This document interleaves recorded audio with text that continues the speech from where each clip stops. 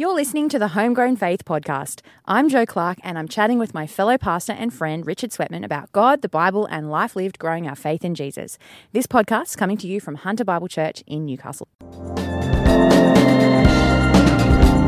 Good afternoon, Jo Clark. Great to be chatting with you again today. How are you? I'm well, thanks, Richard. How are you? Yeah, great. Yeah? I am particularly pleased because I achieved something on Monday, and that is, I'll tell you the story of the rat, which you know in part.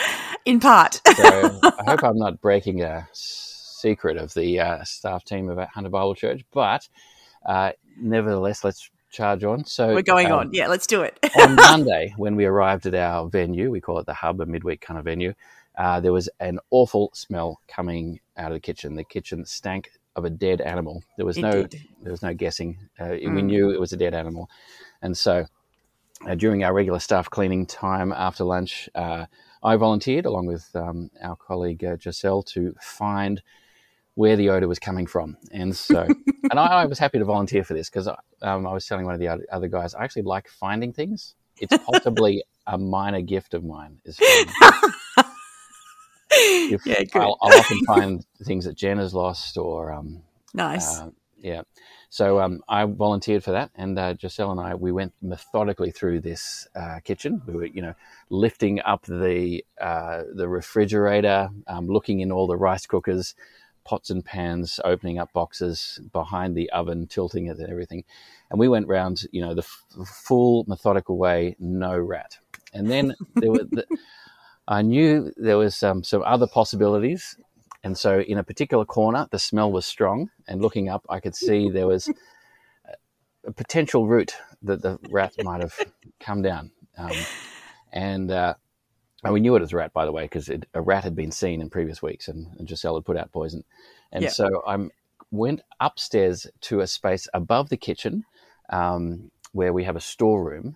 And there was a little gap where a hole connected the kitchen to the storeroom where there were some cables, which I could imagine a rat coming through. And I managed to, with my phone, reach down into this gap and with the flash, take a photo of the space between the kitchen ceiling and the storeroom floor, where all the joints were.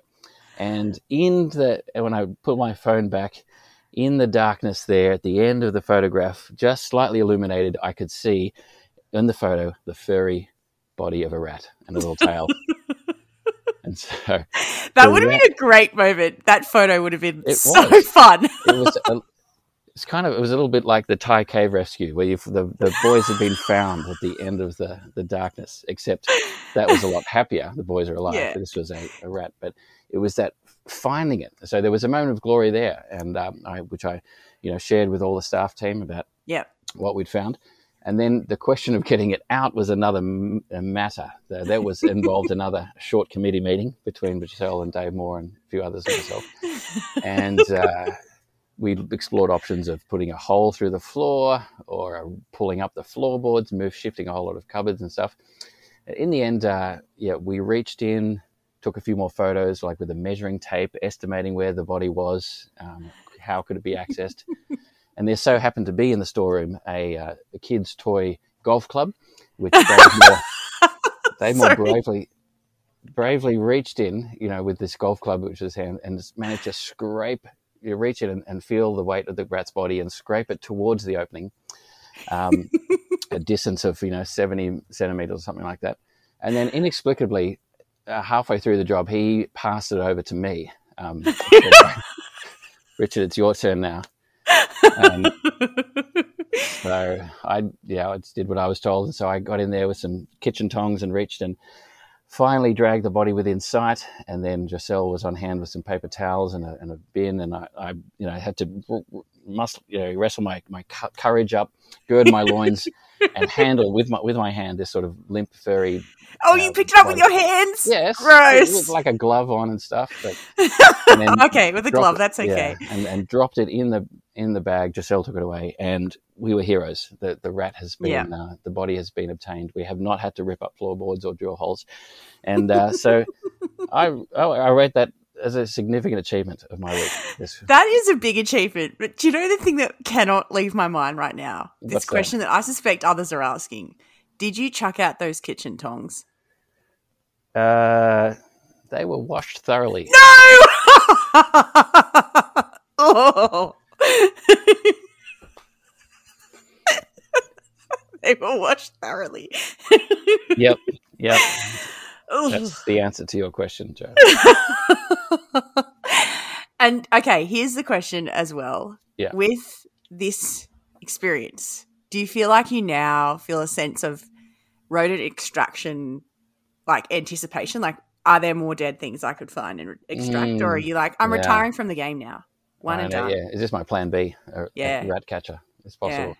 Yeah. No, quite content to leave it there. Yeah. So that's my story. I'm glad you found that interesting, Joe. I know you were very pleased with the result.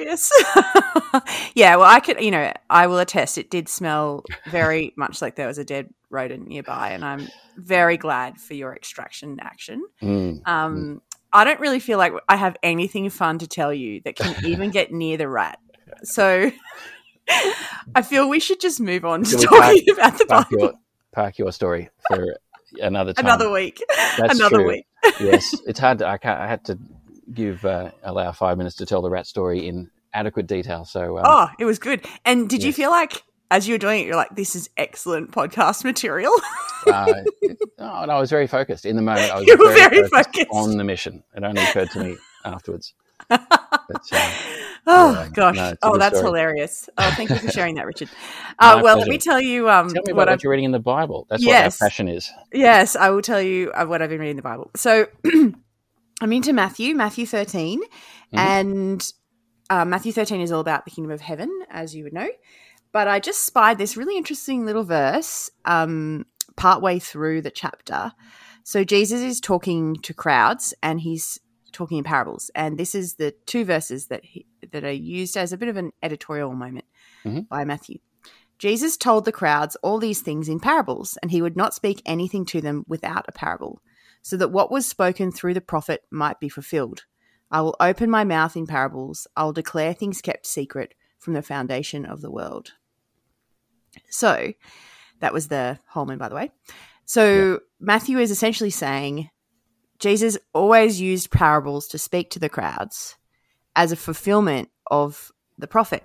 And I thought, what prophet? And I couldn't remember what the quote was. I will open my mouth in parables. I'll declare things kept secret from the foundation of the world. And so I just used a little footnote in another Bible of mine, and it took me to Psalm 78. Yeah. Maskil of Asaph, where it says in verse 2, I'll open my mouth with a parable. I will utter hidden things from of old, things heard and known, things our ancestors have told us. Yeah. There's a continuation of that.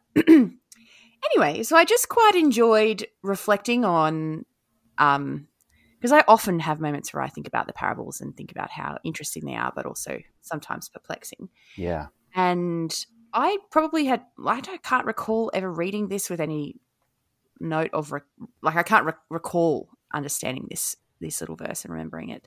Yeah.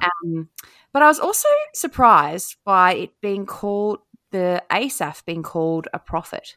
Yeah. What did you think? What do you think? Because we would normally think a prophet, all right, is he talking about Isaiah, Micah, Jeremiah? Ezekiel. But instead, he's saying Asaph, this writer of Psalms, was speaking a word of prophecy, which led me to think about the word. I was talking about this with Catherine, my MTS trainee, last week about what is prophecy. And we agreed that that was a confusing question like a difficult question to answer, essentially, which, anyway.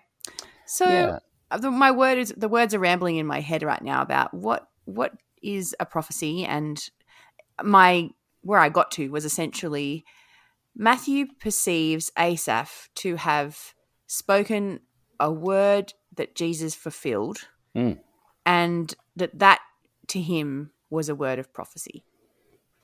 Yeah, I think that's right.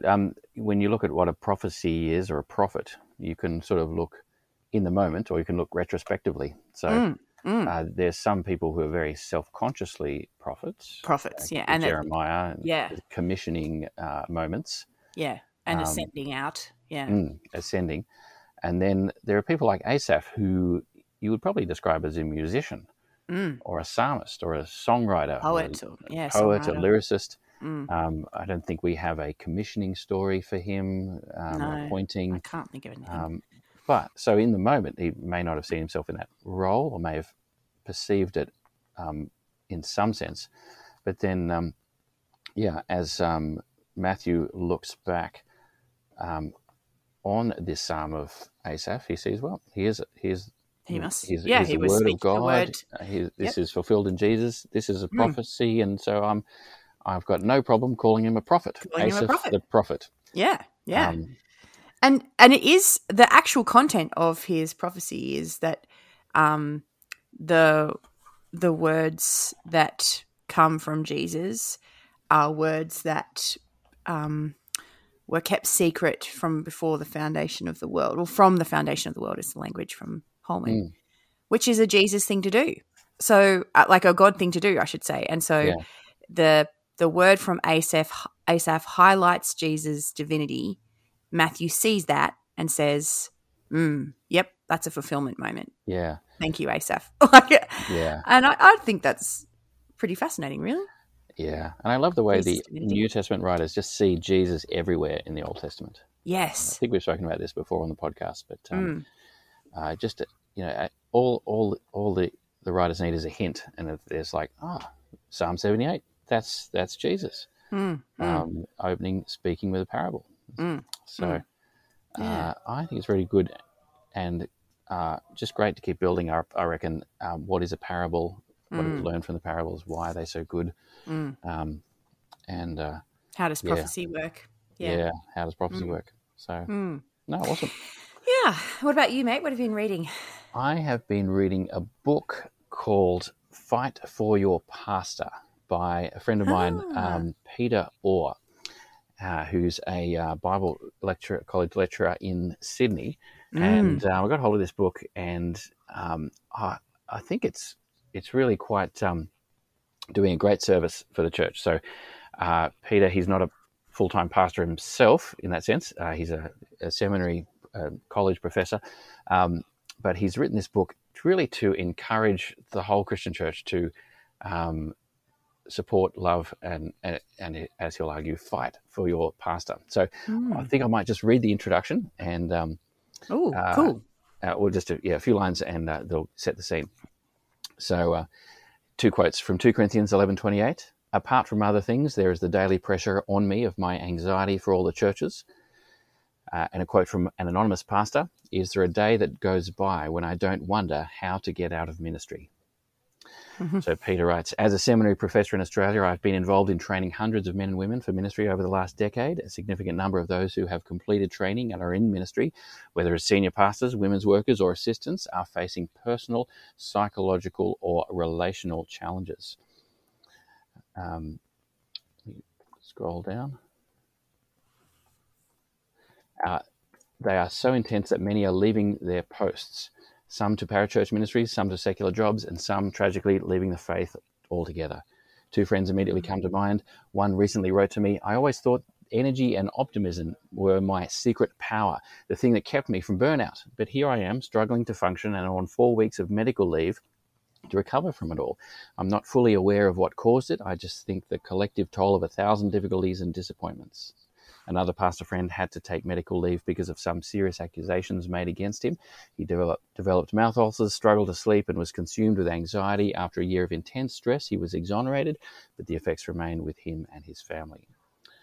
So I got quite a powerful introduction there. And then what Peter is trying to do, he says, this short book is written as a call to more actively love and support our pastors. If you're reading this book, I'm sure you love your pastor, but I want to nudge you to love him more intentionally. I invite you to pause and think about how you can support him more. In short, I'm calling you to fight for your pastor. And then he's got chapters that follow on praying for your pastor. I think that's what he means by fight. Fight in prayer, wrestle in prayer for your pastor. Listen, forgive, submit, give financially, and check and trust. And so each chapter he's saying, here's something you can do to really help your pastor. So I thought it was a great book, and I can certainly, would certainly recommend it to people. Joe, what are your thoughts on my brief summary there? Oh, I guess I'm listening to that book and I'm feeling thankful for the honesty people have shown in saying how hard pastoral ministry is. But I'm also recognizing that it takes humility to receive support and love and care. And so if someone were to read this book and then offer me this kind of support and care, I would want to be absolutely humble and gracious and thankful for that. Like I can see how a temptation would be for me to be like, oh, I'm fine. When that's actually, no, I would appreciate care and support and exhortation or pastoral, encouragement, scriptural encouragement.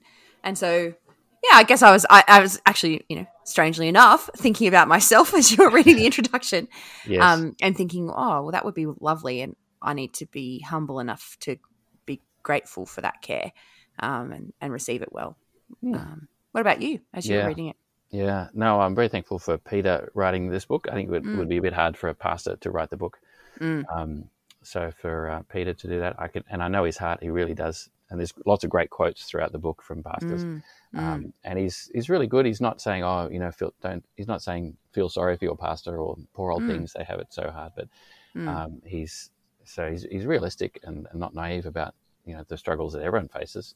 But just, really honest, open, helpful. So, if this was, one way of supporting your pastor might be to buy and read this book and pass it on to someone else around church. For any church that you're part of. That sounds like a good read. Peter Orr was a lecturer at the college, at Moore College, just as I was finishing. And I remember thinking, I have a lot to learn from this man. So I'd encourage people to read this book. I think we've got a lot to learn from him. Yeah. Excellent. Well, we're out of time, Joe, but we have, it's been great. You've given me an opportunity to share my rat story. And you gave me an opportunity to laugh about your rat story. Yeah, that was hilarious. Asaph and prophecy and fight for your pastor. Our podcast is part of the Reach Australia Network, and so we'd love to encourage you to check out the other podcasts available there, such as The One Thing or the Reach Australia podcast. And Joe, we thought just an idea we'd put out there to our listeners. Yes. Do you want to share that idea? We are in the business of wanting to encourage growth group leaders, small group leaders or community group leaders, whatever you call them at your church. And this is the perfect time to be thinking, what's something small and kind I could do to show gratitude to my small group leader. And we thought, well, if you've enjoyed any recommendations for any of the books we've talked about this year, why not consider buying one for your small group leader on behalf of your group or with the contributions of your group as a way to encourage them and say thank you. So but we love small group leaders, and so why not encourage them as we finish the year together? Yeah, totally. Well, great chatting with you, Joe. I look forward to talking more next week. Sounds good. See you, mate. Bye.